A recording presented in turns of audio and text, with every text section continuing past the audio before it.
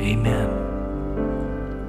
If you have a Bible this morning, we're going to be in Psalm 62. If you have a red pew Bible in front of you, that is page 568. We're in the middle of a sermon series as we're working through what is a healthy church.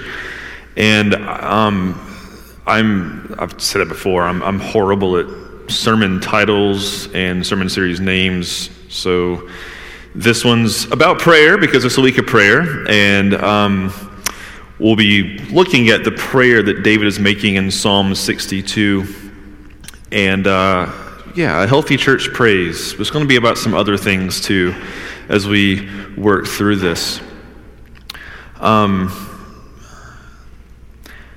When you become a Christian, your salvation in Christ begins with prayer.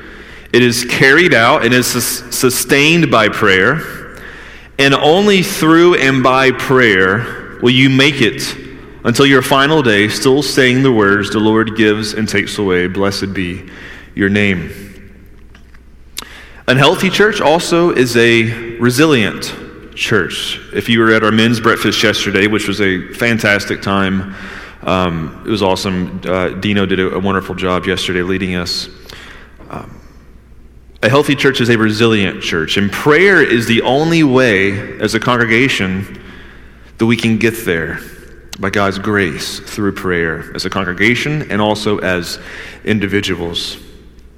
As I said yesterday, Dino shared a similar teaching from Scripture as he spoke about Jesus' ending words on the Sermon on the Mount about building the house on a rock or on sand, right? And I live in this old house. It's a pre-World War II house built in the 30s. And when we had our home inspection before we, purchased the home, the guy who inspected looked at our foundations and he was explaining, it's above my pay grade. I didn't go to school for building or don't build in my life, but he was explaining to me just our foundations and how they were hand laid, almost 3 foot thick, not a crack to be seen. And he was saying, there's certain kinds of homes that were built in the 30s. There's nothing like them. They're like fortresses, right? And we happened to find one. And that kind of foundation is needed here as a church. And that foundation is only going to be found through prayer.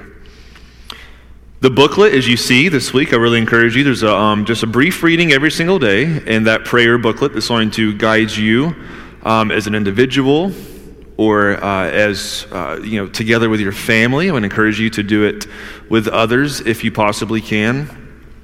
It's going to be focusing on, in that prayer booklet this week, renewal, spiritual renewal. Spiritual renewal is something that we are always in need of.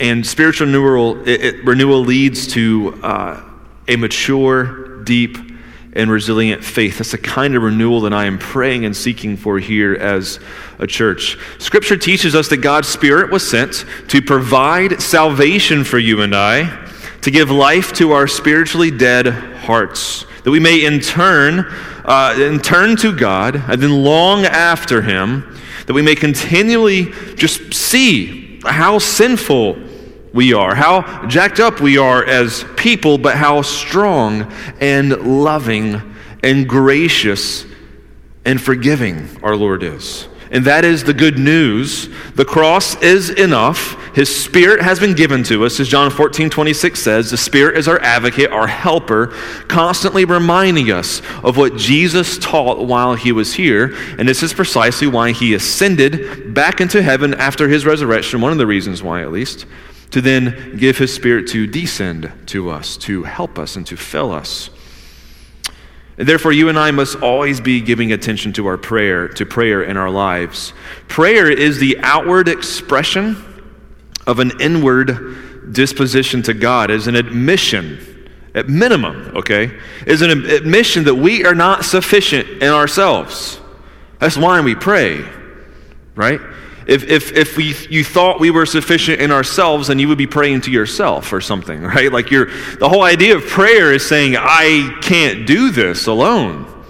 That's where your heart needs to be in order to actually have prayer take place in a meaningful and powerful way in your life. It's an admission that we are not sufficient in ourselves. If our salvation begins in Jesus and not us, prayer is the very means by which we practice the living out of our salvation that did not come from ourselves. It is the constant leaning us to say we've got to have Jesus, not just at the beginning, but in every hour of every day, as the hymn says, right? I need thee every hour. Prayer flows from our weakness as human beings. We pray out of weakness, therefore allowing the strength of God to then flow into that weakness.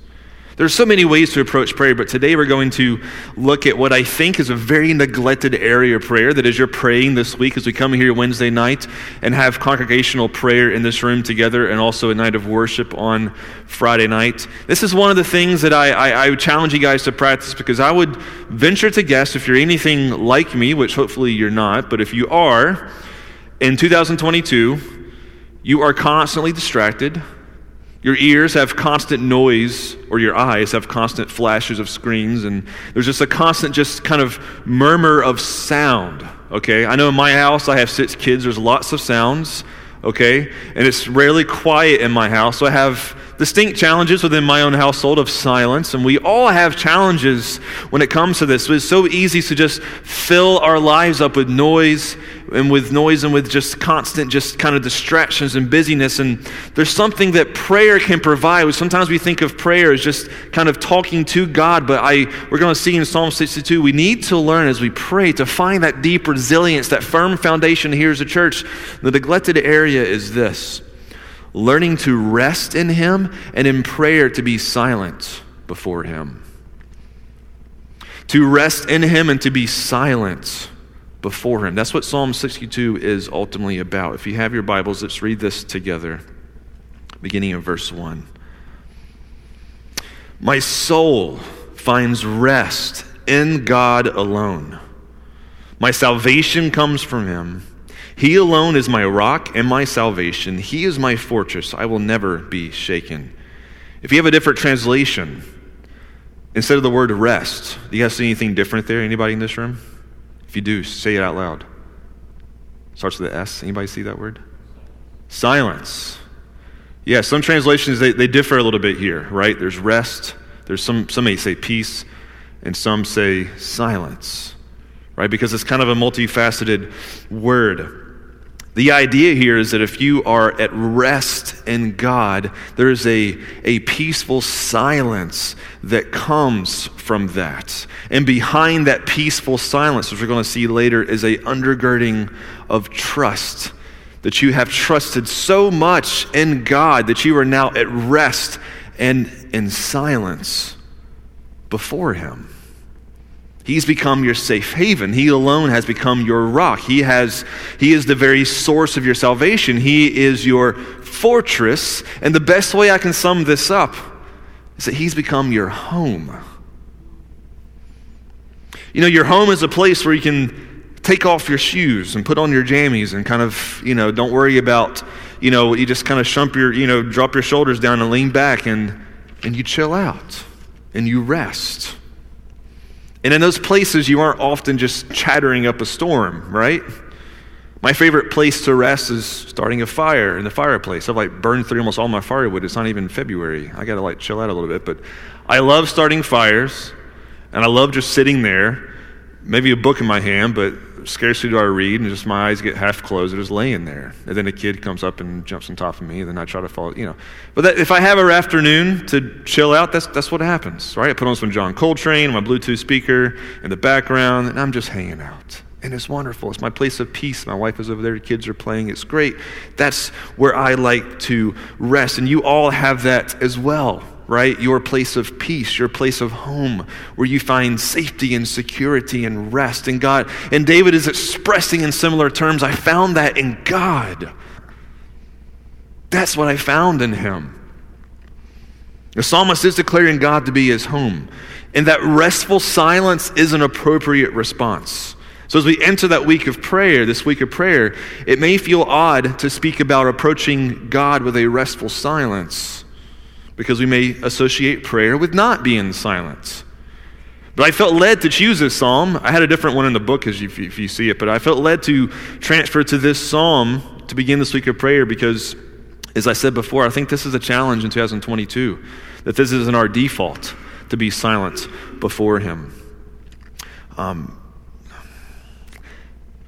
The psalmist does say a number of things in here. He says, God is our salvation.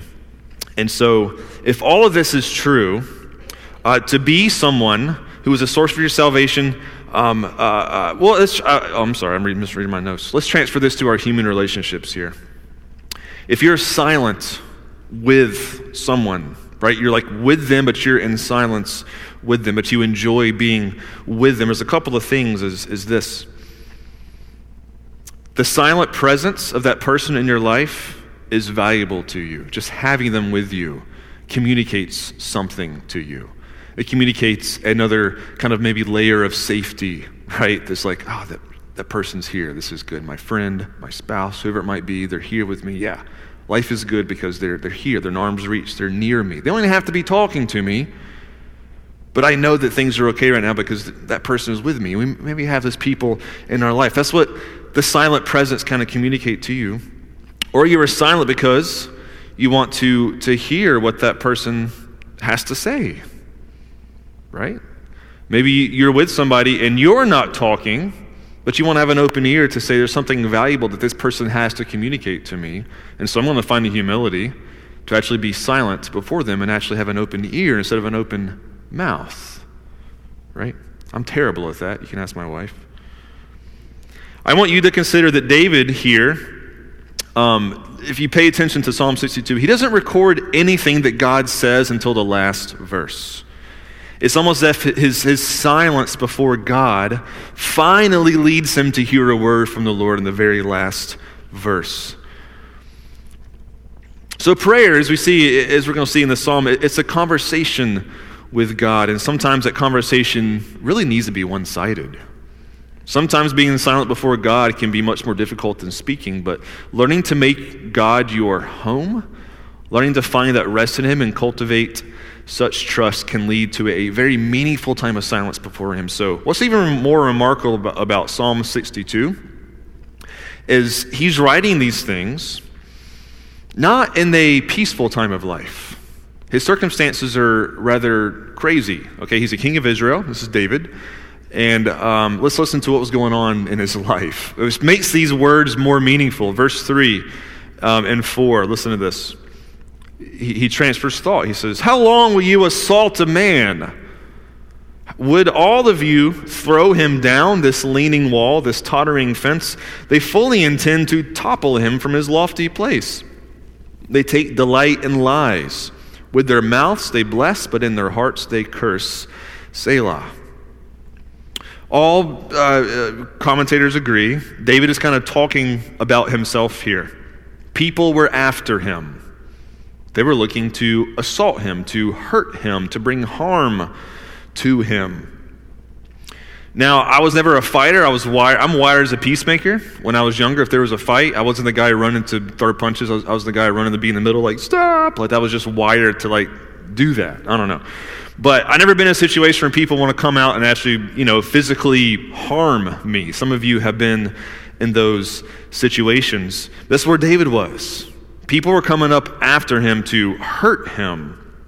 And he was living at a time when it was brutal. I mean, this was thousands of years ago.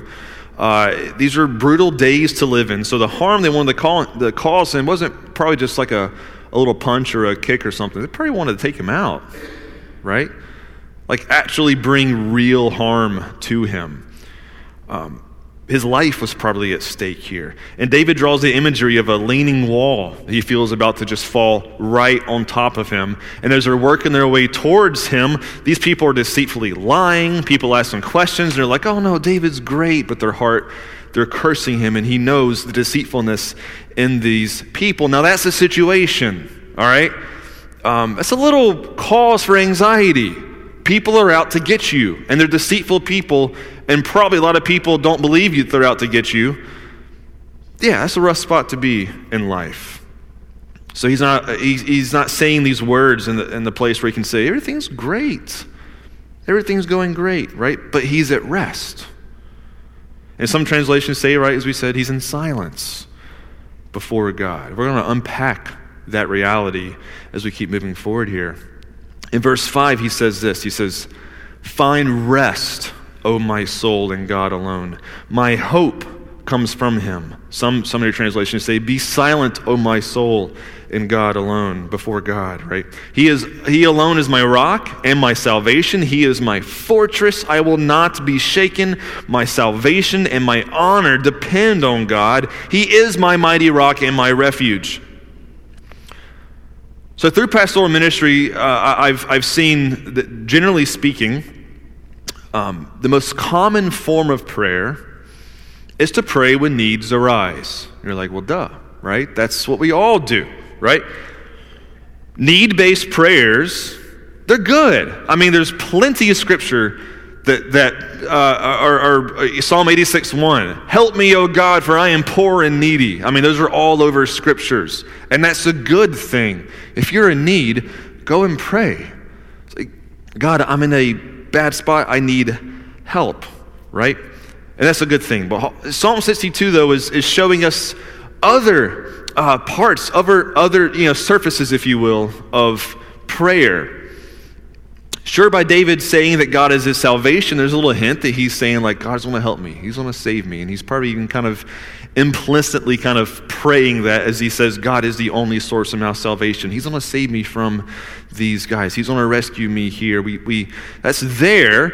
What we see here is him resting in the fact that God already is his salvation. He has been his salvation. And even presently, even as David is in the middle of that, he knows that in his rest, in his silence before God, that he even now has salvation in him, even when his situation is messed up. And since that rest can be understood as silent rest, consider this, that in the chaos of his life, David is seeking silent rest before God. Now, there's a little hint here that this isn't coming easily for David. Because look at verse 5. It says, "Find rest, O my soul." You can kind of hear him having a conversation with himself. I need to find rest right now, right? I know I need to find rest in God. I have it, I know, but I need to find it. Like he's kind of telling himself here, because there's probably some temptation to have some very anxious prayers right now. Now, I like to call anxious prayers chatterbox prayers. Just recently in my office, I found a box that I carried from my other office in Jersey, and it's full of junk, and I need to clean it out, but terrible at stuff like that. But I found a journal from over 10 years ago of mine, when I was in full-time school, working 2 jobs, broke as a joke, just a crazy season in life. And I was reading the prayers, my prayer journal here. I haven't read these in a very long time. And literally every page was just, God help me, I'm tired. Help me. I don't feel like going to work. Help me. It was just these constant, just very anxious prayers of how we're going to pay our bills. God help me. It's all that I saw. And that's okay, right? I was crying out for help, right? But looking back in that stage in life, I just these page after page after page, it's kind of the same repetitive, anxious prayers, just flipping through just dozens and dozens of pages. I'm looking back, I'm thinking, I was never actually in need. Through all of my anxious prayers, if I reflect on that season in life, I had everything I needed. In fact, just a little bit more. Yeah, it was maybe a harder season than most, working 2 jobs in full-time school. It was tough. Like I don't want to go back to that, It was a crazy time, but I allowed the anxiety of that life stage to be my permanent residence. I never read a word of thanksgiving on those pages. Just nothing but constant anxiety, nothing but constant prayers of need. Just chattering constantly. That's our default place, but here we are pushed like David to consider fighting the impulse of that. Maybe a couple of sentences, that's fine. We're going to talk about that in a minute here, but fighting the impulse of just nothing but anxious prayers, God help me, but rather saying, no, I want to find silence right now. I'm going to shut that down. I'm going to shut my brain down and just say, God, I need to hear from you. You've heard so much from me, Lord. I need to hear from you right now. Because I'm not resting in you, if I'm honest. I need to stop and have open ears and a closed mouth. If he is your rock, if he is the source of your salvation, if he is your fortress, then everything, my salvation, my honor, everything is wrapped up in God, and he knows my need, and I can, surely express that, but I need to actually rest in him. Do you know what happens when we find this sort of relationship with God? When we get to the place where, you may express your needs, but you find yourself perhaps in silence more and more, and you have an open ear more and more, you find spiritual resilience. You find spiritual resilience to really weather difficult and harsh circumstances in life. When I learned to call those days in my early 20s, I used to call them the dark days, and I kind of feel dirty even doing that because they weren't dark. I had everything I needed. I had beautiful children being born, and I had a place to live, and a cozy house, and a warm bed, and I had everything I need. They weren't dark, right? But I just look back and feel like I just remember just constant streams of anxiety, and I'm like, I never stopped to just listen, and if I did, God would have said, what are you lacking right now? Please tell me. Have I not provided for you?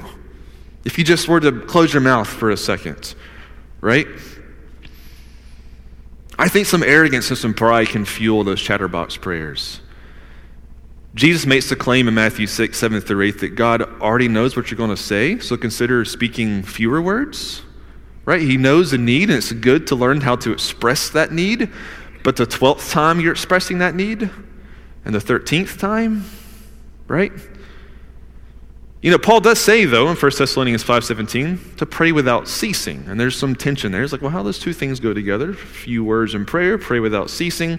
I think the way to understand the dynamic of prayer in light of what Psalm 62 is showing us is to understand that prayer is the practice. It's an art, really, of both speaking and listening.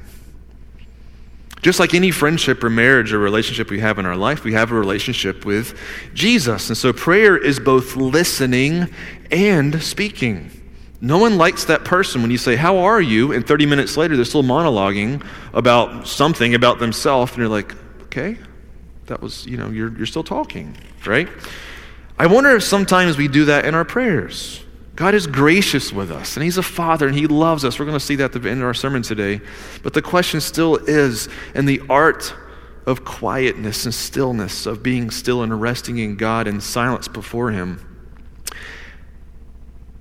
And as we do that, okay, in verse 8, David then transfers from the silent kind of prayers, from the listening, challenging himself to do it.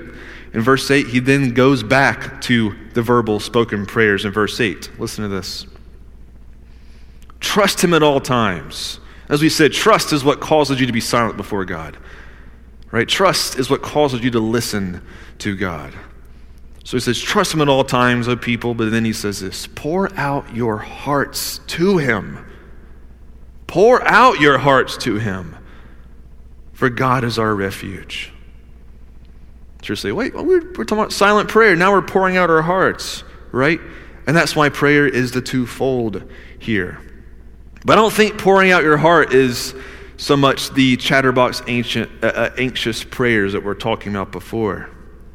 Pouring out your heart is deeper than that, right? Because those anxious prayers usually are followed by, the imagining the what-if scenarios. Well, if, I'm praying for this, but if this happened, or this happened, or this happened, then that could happen, then this could happen, that's going to happen. Anybody do that in their minds? Is that just me? Am I going crazy? Right? That's sometimes just followed with the anxious prayers. But to pour out your heart to him, at least in my life, when those anxious prayers are happening, I think it's like a defensive mechanism. It can be to almost not really fully let God in, like not to actually let him into those deep other caverns, because if I'm anxious, ultimately, I'm still convinced that it's up to me somehow. Like I still have some element of control, and that's why my anxiety is through the roof, because I've lost control of something, right? And I feel like I have, at least. And even if I'm praying for God to help me and my anxiety is crazy, there's still something there that says in my own, I'm still convinced myself that I still have an opportunity to change something or to let go of that, to actually drop the anxious prayers and to pour your heart out to Him, right, is where we need to be. Because often I think we're praying for the cut on our arm, but in reality, our heart, we're in need of open heart surgery. And we're not letting God get to the place where He needs to get to in our lives. And so the question I have this morning is this: when is the last time, like you just poured your heart out to Jesus? I mean, you just let it flow. Like when you just fell on your knees and you were yelling at Him, you were complaining to Him, you were frustrated, you were just in thanksgiving and just joy. There's a story, it's a brief story in Mark chapter 9 about somebody pouring out their heart in prayer. It just gets me every time. In Mark chapter 9, Jesus was on top of the mountain of Transfiguration. His disciples were down at the base of the mountain. Somebody came up to him, and a father did, with his boy. And he said, my boy has been demon-possessed, and he's harming himself. The demon wants to hurt my son, and it's actually happening, and my son needs help. I want to help my son. And they were praying. They couldn't get this demon out of the boy. So Jesus came down. He started speaking to the father, and Jesus went to the father of the boy, and he said, do you believe? Right? And he says, yeah, you can help me. And the father actually cried out. He says his exact words were this. He says, if you can do anything, please have compassion on us, if you can. And Jesus responded, if I can? He says, all things are possible for the one who believes. And we hear that, and we're like, yeah, of course, we know that. But this is the humanness of this father. I love his response here. It sounds, it's such a pious thing for Jesus to say. It sounds, well, yeah, that we want to get there, but this is what this broken dad with his hurting son right there, who was before Jesus, who was just so sick and tired of seeing his son in such bad shape, and he's listening to Jesus, and it says he immediately just yelled, like he responded just like within a second. He says, I believe, help my unbelief. And I think that's so relatable, right? So Jesus, I want to believe, but I don't too. Like I'm struggling here. But I do believe, I'm just struggling. That's pouring out. To pour out your heart is able to actually be honest with what's really going on. I think if you want to be clear this morning, that's really much more difficult than we would like it to admit. The ability to be honest where you truly are within it takes some serious boldness to just blurt that out, right?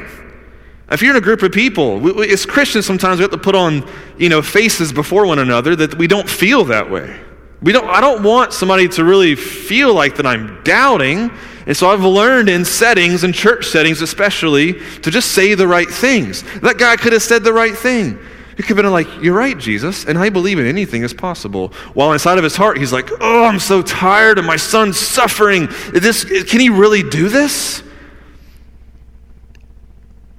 We need to learn to be honest before God and just let it out. Pour your heart out, because you know why? He's gracious. We're going to see how David ends, and it's beautiful how he ends this song. God wants all of you. He knows the truth, friends. He knows the truth, and he wants you to just embrace where you are. Because the sooner you embrace where you are before him, the sooner his Spirit can get down there and it says, now some real transformation can happen. Now some humility was finally found, and now you're willing and ready to submit yourself to me, because you've been shielding that for far too long. But now you're ready. Let me get to work. Let me get my surgical tools out. It may not feel good at first, but I'm going to go to work. Right? That's what the Spirit wants to do. And he's asking you to be real with him, to pour out your heart before him. I believe once we get used to this, once we open ourselves up to God in that way, then that spiritual resilience starts taking place in our life. That when we let God in, we're going to see more of him in more colorful and meaningful and more glorious and powerful ways when we fully submit ourselves to God in that way. And then when the storms keep coming, because they will, and the weather gets rough in our life, we're going to find ourselves still standing upright. Whereas before we felt like we're just getting tossed to the ground. But if you let him into your weaknesses and his strength starts overcoming you, you're going to be able to stand like David as people are trying to, take him out. He was saying, I'm here still, and I'm trusting, and I'm in silence and rest before him, even when things are very uncertain out there. It's possible, friends. It is. David continues on as he starts considering those who are after him, and it's a reflection of our human condition, too. He says this: these are also things that we shouldn't trust in, that we're sometimes want to, and this is reflective of his day and age, right? He says, low-born men are but a breath, the high-born are but a lie.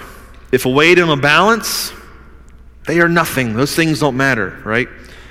Together, both, the high-born, the low, the rich, the poor, whatever it is, they're the same. Their life is a breath, says David. Do not trust in extortion or take pride in stolen goods. Though your riches increase, do not set your heart on him. David had set his refuge in God. These people are after him. Obviously, we're maybe after David's prestige, his position in Israel, maybe some of his money, right? And maybe they had already found a way to worm themselves in to take something from David, because their refuge was in stuff. Their refuge was in money. The refuge was in those kind of, social standings or whatever it may have been, that they thought if they found that, then they would finally be safe and have what they need. And David says, no. All that stuff is false. They're idols. They're false gods. They're going to fail you, right? One of my favorite passages on, I think it's in Jeremiah. Is it in Jeremiah?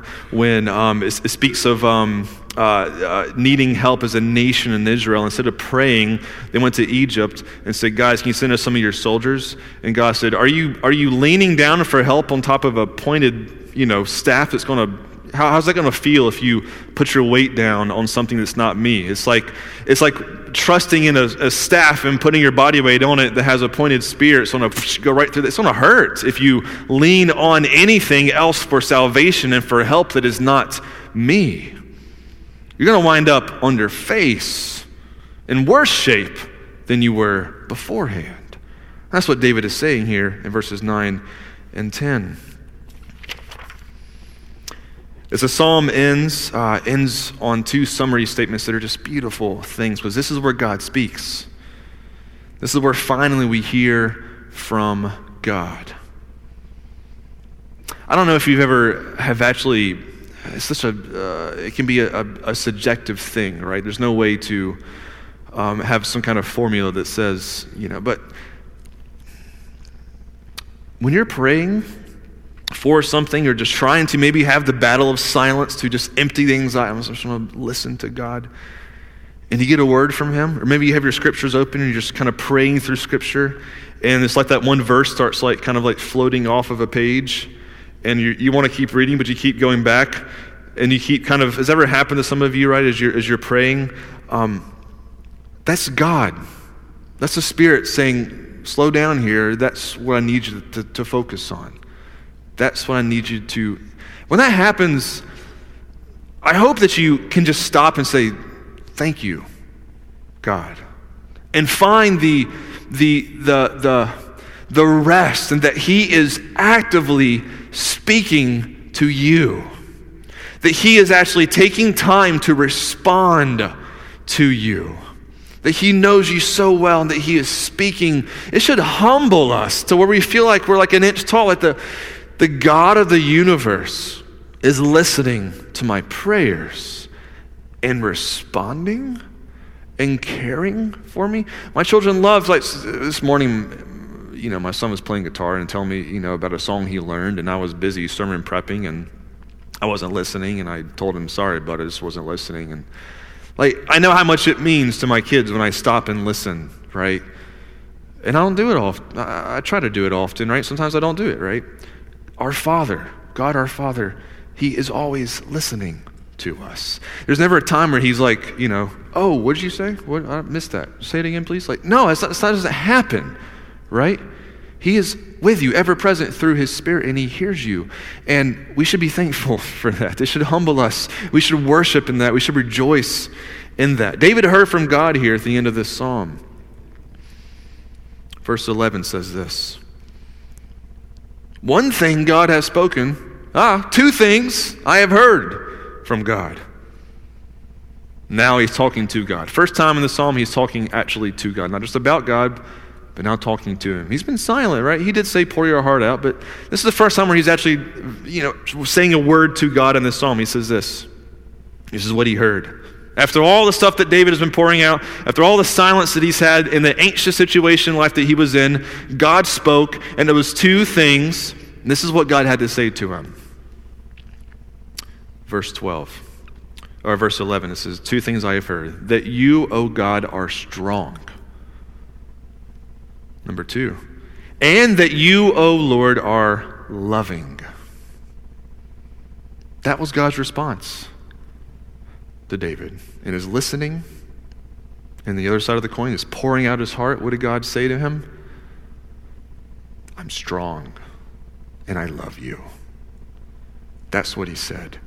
Power belongs to God. All strength belongs to him.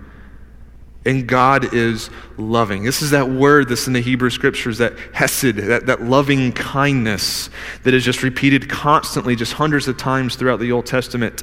And it refers to not just love, like I love ice cream. No, it's a different kind of love. It is a committed love. It is a loyal love. It is a covenanted love. God is actually telling David, I'm committed to you, David. That should just absolutely blow our minds. God is saying, David, I'm committed to you because I love you. And that last line can throw us for a loop, right? We see that it says, this is the end, surely you will reward each person according to what he has done. And at first we're like, oh, no, I don't deserve anything. Like, what reward? Oh, he's going to wipe me out here. In context, okay, I think in the West we have this guilty conscience thing too often.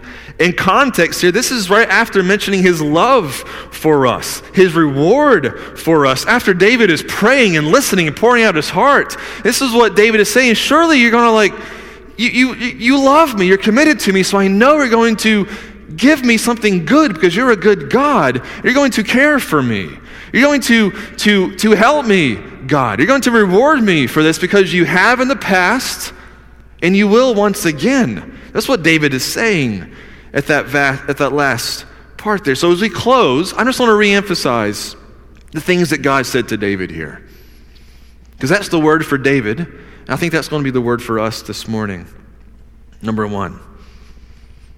God is strong. I don't know where you are in this room. Maybe you've come here feeling in a similar place with David. Maybe you come here with a hard heart, that you haven't been honest with yourself in quite some time. I don't know where you are, what the Holy Spirit's been speaking to you throughout this sermon, but these are the 2 words for David. So I pray that you can have a humble and a willing heart that's willing to receive this morning, because if all of you had that disposition right now, God has something to say to you in these 2 very basic but profound truths. Number 1, he is strong. Now, what he desires of us by saying this to David, okay, it's a simple statement, I am strong, David. This is what he's really saying. He desires of us is not to find strength in us, but to be in Christ so deeply that his strength can be said to be our very strength. That's what it means that he is strong. And that's how we respond to that. Exodus 15:2 says this, the Lord is my strength and my defense. He has become my salvation. He is my God. I will praise him. He says, the Lord is my strength. Are some of you operating out of your own strength this morning? Because you will flail and keep flailing because your strength is going to fail you. Let the Lord's strength be your strength. But you have to first empty yourself out to get there. You have to first empty out all that dependency on your own self from yourself and say, Lord, I want to be so dependent on your strength that when I find myself standing upright in a position of strength, it's not my strength, it's your strength that's holding me there. That is what he's calling us to in this passage. Number 2, that he loves you. He loves you so much that the Son of God took on flesh and entered into this world, left his heavenly glories, subjected himself to pain, to suffering, to weakness, to our human condition, which involved for him things like, we don't have the story, he lost his father. As he hung on the cross, he watched his mom just weeping at observing the suffering of her own son. He lost friends. And he himself took on the sins of this world on his shoulder. And even his father turned his back on him while he hung on the cross because your sins were on him. That's the love, the committed Hesed love that he has for you. Greater love has no one than this, that someone lay down his life for his friends. John 15:13. Psalm 23:6 says this, surely goodness and Hesed love from God shall follow me all the days of my life, and I shall dwell in the house of the Lord forever. His love cannot be separated from you. His love cannot be taken from you. Your sins cannot be so great that his love will then be taken off of you. No, his mercy knows no bounds. His grace can never be exhausted.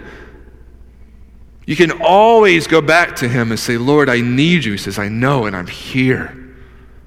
And I forgive you, and I love you. This is how Paul describes God's covenant, loyal, committed love to us in Romans 8.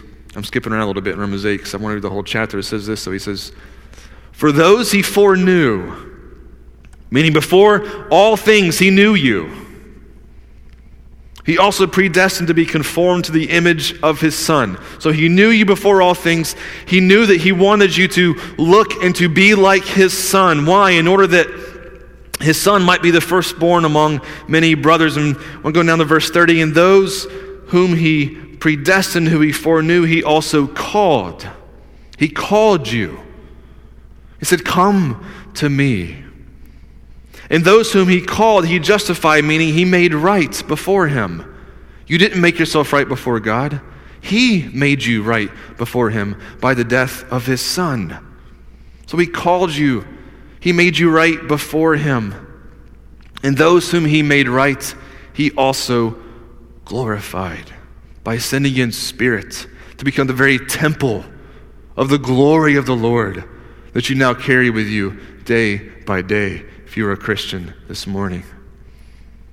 In verse 38, skipping over, he says this, for I am sure that neither death nor life, nor angels nor rulers, nor things present, nor things to come, nor powers, nor height, nor depth, nor anything else in all creation will be able to separate us from the love of God in Christ Jesus our Lord. As we close this morning, call the worship team up. How did David receive these truths? Through prayer. Through having open ears, through pouring his heart out, and receiving those basic, simple, yet profound truths from God. I am strong, David. You need my strength, and I love you. So my question for you today is this. Maybe you need, even now, this morning, this afternoon, this week, as we meet Wednesday night, on Friday night. Here's my prayer for all of us, that we can actually, in our own unique way, right? I don't know how it's going to look. It may be sloppy, messy, like weeping. I don't know, okay? It doesn't matter how it looks. What matters is this. Are you willing this week to just pour yourself out before him? Are you willing this week to just pour your heart out? Are you willing to sit with open ears and say, speak to me, Lord. Calm my anxious heart. Can I just hear from you this week, Lord? Are you willing to do that? I want to pray for that, for each of you this morning. Jesus, I thank you for everybody in this room, Lord. I don't know where they're at with you, but I know there's stirring in this room this morning. I know that your Spirit has stirred people this morning. He's at work now. He's convicting sin in this room. He's beating down walls of pride and trying to humble us that we may see him and may let him into those parts in our heart that we have not let him in before.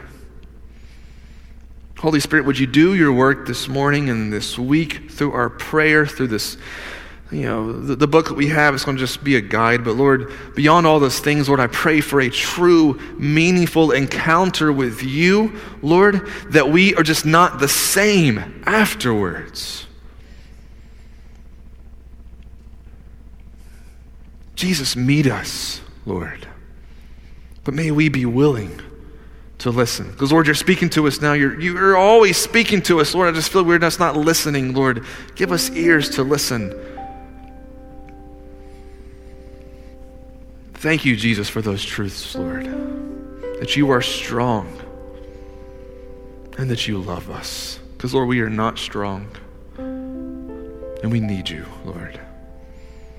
Thank you for the gift of salvation of your Son and the gift of your Spirit, Lord, who indwells us now. So, Lord, do a mighty work this week in this church, Lord. For those who may be just afraid of what people may think if they just let themselves go before you, Lord, just help us get rid of those silly things, Lord. What this is about, Lord, is meeting you, Lord. Actually being before you and just letting you do your work onto our own hearts, Lord.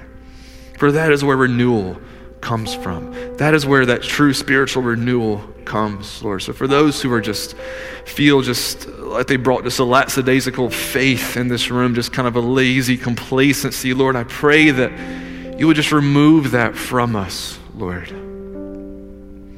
Holy Spirit, please work mightily in us today and through this week. We love you, Lord. We pray these things in your name. Amen. Amen.